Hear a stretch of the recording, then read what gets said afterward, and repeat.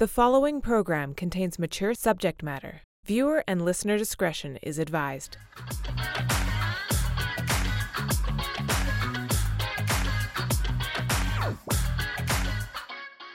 Here's a quote from Dr. John Money. Quote, "If I were to see the case of a boy aged 10 or 11 who's intensely erotically attracted toward a man in his 20s or 30s, if the relationship is totally mutual and the bonding is genuinely totally mutual, then I would not call it pathological in any way."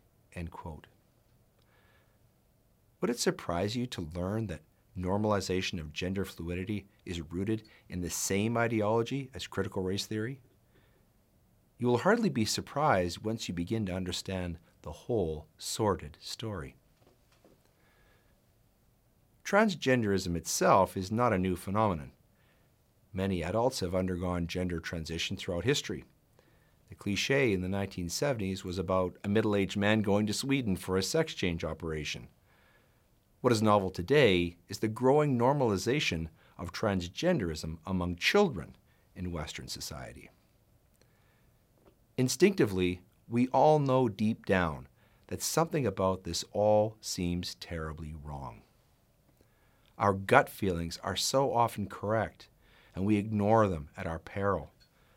They point us toward the inexorable truth that this is really just predatory sexual abuse. It is our God-given moral intuition which alarms and disturbs us at the sight of children being groomed and bullied into the transgender cult. This is clearly exploitation of child psychological illness for profit and political power. If a young girl suffered from anorexia, but saw herself as obese, we would never support her desire for liposuction surgery to remove imaginary excess fat. However, if she sees herself as a boy, proponents of gender ideology demand that her desire to surgically alter her body be fulfilled. Rather than wait for their kids to reach adulthood before making such drastic physiological changes, parents who buy into queer theory encourage their own children to transition while they are still too young to vote, consume alcohol, smoke, or drive. This is despite the fact that we know the human brain is not fully developed until we reach the age of 25. Tragically, for the young people who are harmed by transitioning, the damage done to their bodies and minds is irreversible. Countless children have regretted the decision and are suing the hospitals and physicians responsible.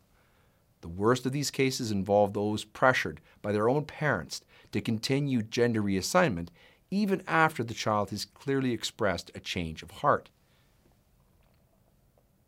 Transgender research was pioneered by Dr. John Money, 1921 to 2006.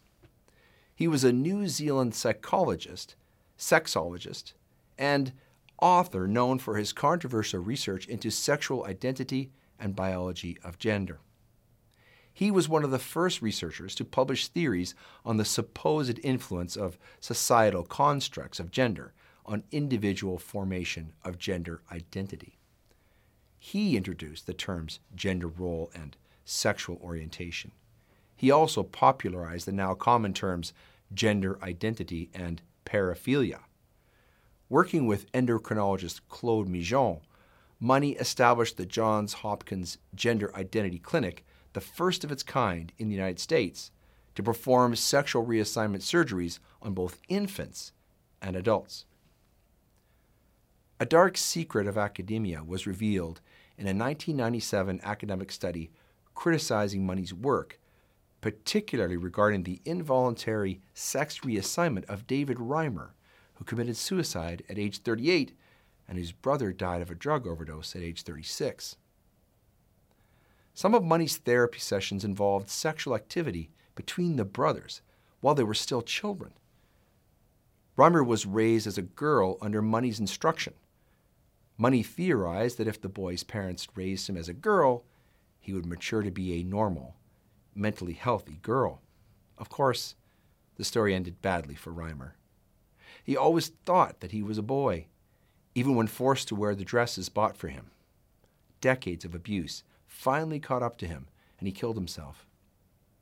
The leftist academic community covered up the story to save both Money's reputation and the faux scientific validity of his deadly research. Cross-dressing was traditionally regarded as a sexual fetish. So just imagine an innocent child made to do it under the direction of a so-called expert like Money. This normalization of child sexual abuse is perhaps one of the best-kept open secrets in the halls of academia. A quick search of Dr. John Money brings you to the Kinsey Institute, where he remains celebrated as a hero in advancing the study of sex and sexuality. The Kinsey Institute, named for the late Alfred Kinsey, produced papers and research fundamental to introducing the sexual revolution of the 1960s and 1970s, when all traditional sexual norms were forsaken in favor of free love.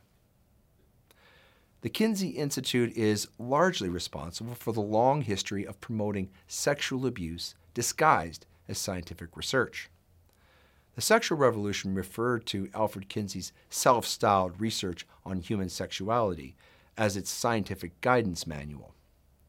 In order to break all sexual taboos, Kinsey collected data from many pedophiles under the auspices of scientific research.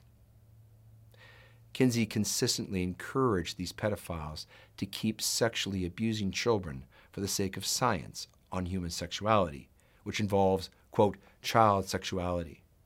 For example, scientists tracked and recorded the average stimulation time before climax of babies as young as 5 months old in Kinsey's horrifying study, Sexual Behavior and the Human Male. Kinsey was famously quoted as saying, quote, the only unnatural sex act is that which you cannot perform, end quote.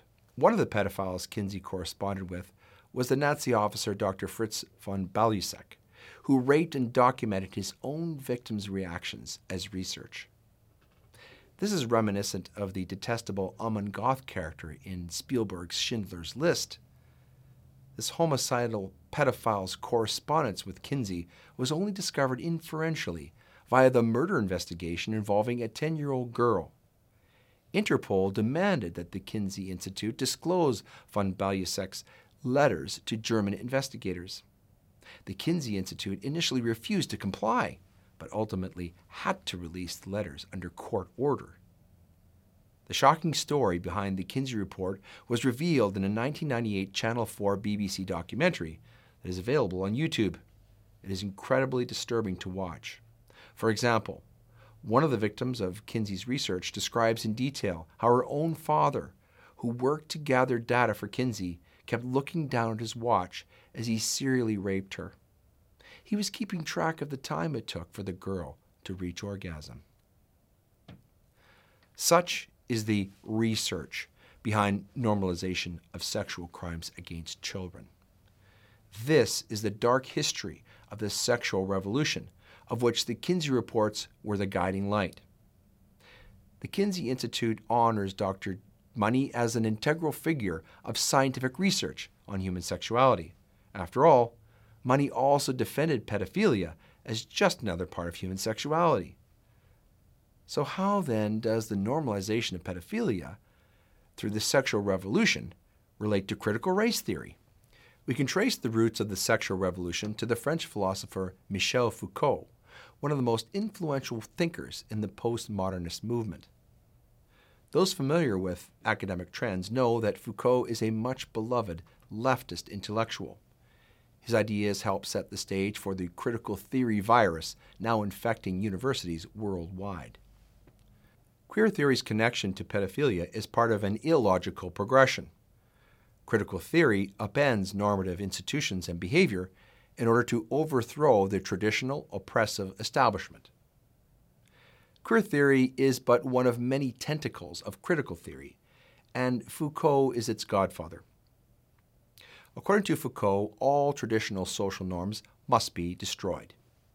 He endorsed pedophilia because the traditional patriarchy sets oppressive social norms based upon heterosexual dominance. Thus, children are able to consent to sexual relations, and both they and pedophiles are only denied sexual relations by their heterosexual oppressors.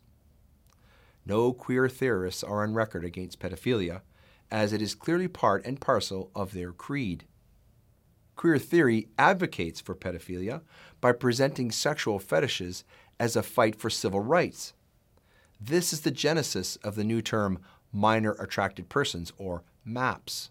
The word pedophile is actually being expunged from the social, scientific, and legal lexicon as discriminatory. Even highly successful public figures like J.K. Rowling cannot escape the wrath of queer theory cultists. Rowling, renowned author of the award-winning Harry Potter novel series, voiced justifiable concern about denial of biological sex, which she regards as a surreptitious attack upon womanhood. This attracted the hateful label, Trans-Exclusionary Radical Feminist, or TERF, which describes feminist bigotry. Another so-called TERF, Professor Sheila Jeffries, said something quite poignant about the truth behind the pro-trans movement that we all need to carefully consider. She described it as a sexual fetish masquerading as a civil rights movement. It is truly mad to think that we have reached a point in society today when protesting imposition of sexual fetishes upon children, as I recently did in my home community, paints us as hateful bigots. From Foucault to Kinsey to Money, if we rally against robbing innocence of children, these pro-pedophilia intellectuals feel entitled to declare that we are nothing but repressive, conservative prudes, afraid of exploring the vast panoply of human sexuality. I, for one, am frightened about exploiting child sexuality. I'm also appalled, revolted, angered, and absolutely condemn the immoral and unholy practice of pedophilia. Foucault's ideas were terrible, and his personal life reflected it. But he was not the only high-profile intellectual darling of academia guilty of sexual abuse against children. Around him were other influential thinkers who shaped the ideas of today's progressive politics. Foucault was perhaps the most popular intellectual of his time. As such, an off-sided source, he heavily influenced most of the ideas now taught to bright young college students. When we note that, quote, academia leans to the left, quote, what that really means is that our institutions of higher learning are dominated by thinkers like Foucault. A close personal friend of his once came forth with accusations about Foucault engaging in pedophilic exploitation of young boys in Tunisia. He recalls how Foucault used to bribe desperately impoverished young boys with cash in exchange for sex at a local cemetery. As besotted as this description is, it is hardly shocking. Those familiar with Foucault's intellectual history know that he actively endorsed normalization of pedophilia. He even led a 1977 petition to lower the legal age of consent for sex with children. Foucault was the philosopher king to flower children of the 1960s and 70s. His rise to prominence coincided with the era of counterculture sexual revolution. Before then, society generally viewed sex as a sacred act reserved primarily for matrimonial monogamy. Foucault spearheaded the movement to eliminate all such repression. Foucault and his acolytes were the drivers of one of the most pivotal student uprisings in France that changed the course of Western culture. Known as the May 1968 student protest in France, its chief slogan was, "It is forbidden to forbid." Social taboos were broken on principle. Nothing was out of the question. No behaviors were deemed too repugnant. No human desire deemed obscene, not even pedophilia. According to Foucault, there are forms of oppression and domination which become invisible, the new normal. If this seems difficult to believe, then consider that Foucault was not alone in this endorsement of pedophilia. Many other prominent intellectuals of his era supported Foucault's view that pedophilia must be openly embraced by society at large. Simone de Beauvoir not only promoted pedophilia, she practiced it. Anyone familiar with feminist theory recognizes de Beauvoir's name instantly. Her work, The Second Sex, laid the groundwork for the modern feminist movement. It brought forth the notion of oppressor versus oppressed as a Marxist class struggle pitting women against men. De Beauvoir is famous for saying that one is not born, but rather becomes a woman. This line is now used to justify allowing children to transition into another or multitudinous genders. Among her pedophilic enterprises was grooming underage girls for sex and later passing them on to her longtime lover, the existentialist Jean-Paul Sartre. Wielding her power and position to procure young girls to be statutorily raped and sharing in that experience with her boyfriend, she was the Ghislaine Maxwell of her time, and Sartre the Jeffrey Epstein. Sartre and de Beauvoir maintained an open relationship, sharing sexual partners who were most often students seduced by de Beauvoir. Sartre, too, also signed the infamous petition to lower the age of consent in France. He was another progressive intellectual who hated capitalism and took part in the May 1968 protest. Sartre was a kindred spirit to Epstein and just as powerful, at least within the world of philosophy. Just as no one really knows what Epstein did to get so rich, no one really comprehends Sartre's philosophy beyond, of course, his fierce advocacy of the superiority of Marxism. He was an avowed admirer of Fidel Castro and his brutal generalissimo, Che Guevara. To explain the core of pedophile philosophy, we must first ask the question, how could a group of deemed intellectually superior adults get away with promotion of illicit sexual abuse and exploitation of children? The answer is found within the school of postmodernist thought. At the poisonous root of postmodernism lies the subjectivity of values. Nothing is objectively right or wrong. Human morality is merely a social construct. And since society's moral standards are fabricated by the status quo, it is imperative that we deconstruct extant social structures.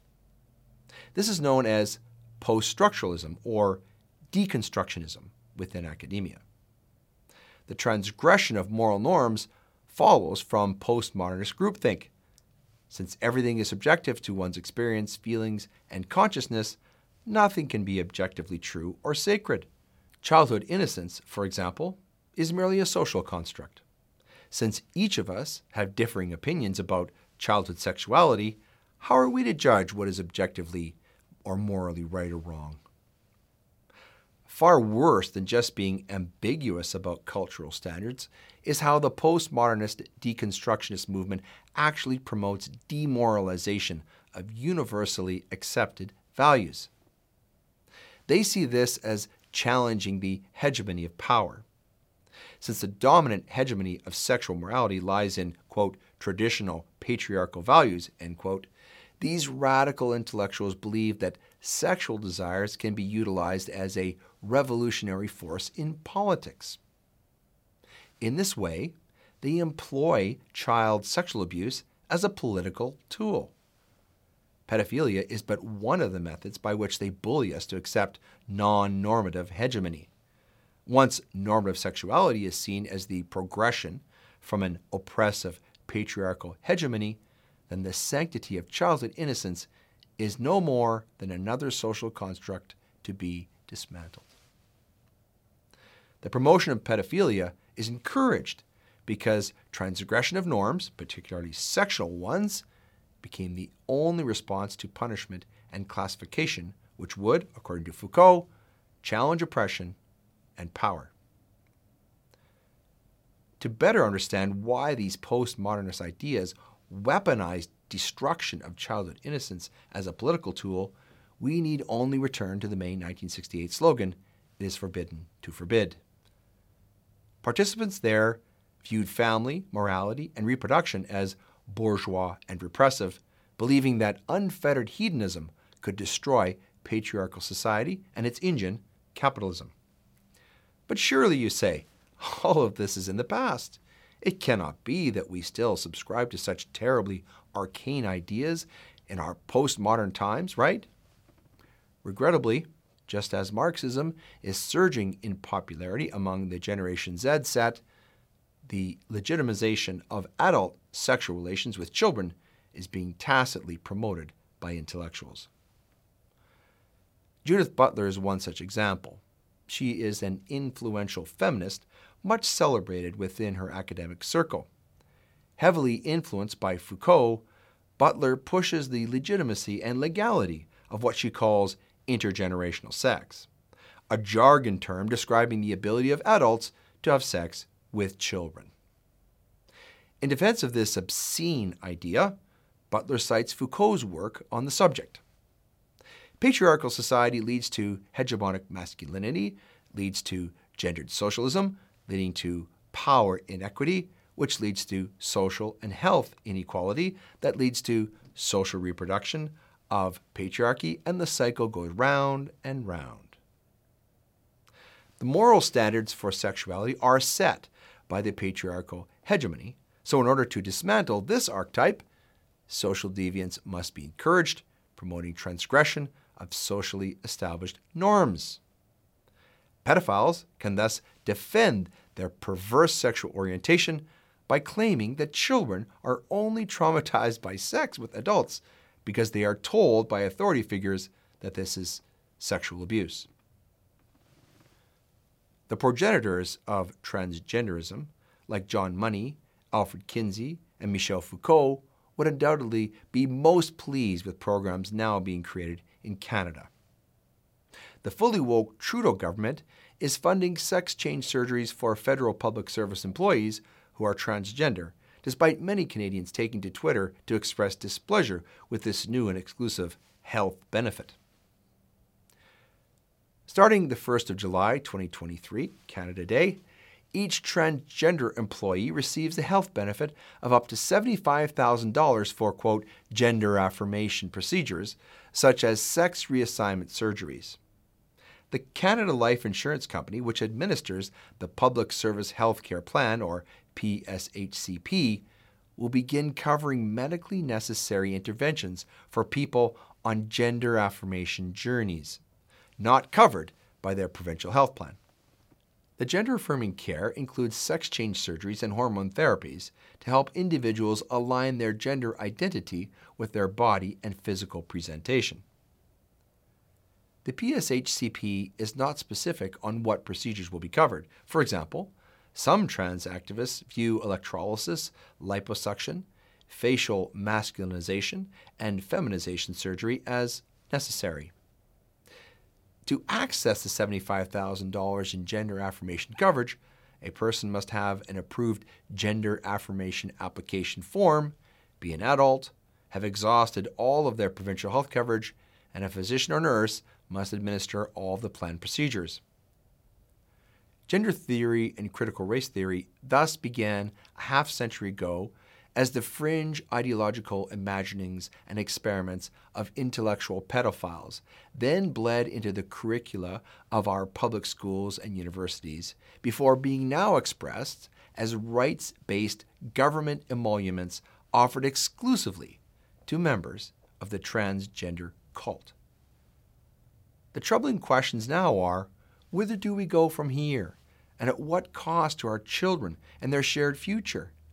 It seems that we are now tasting the fruit of the poisonous tree, the roots of which were planted by 20th century pedophilic intellectuals, the ones who so callously fashioned an ideology designed to deconstruct and destroy the foundational truth and beauty of Western civilization.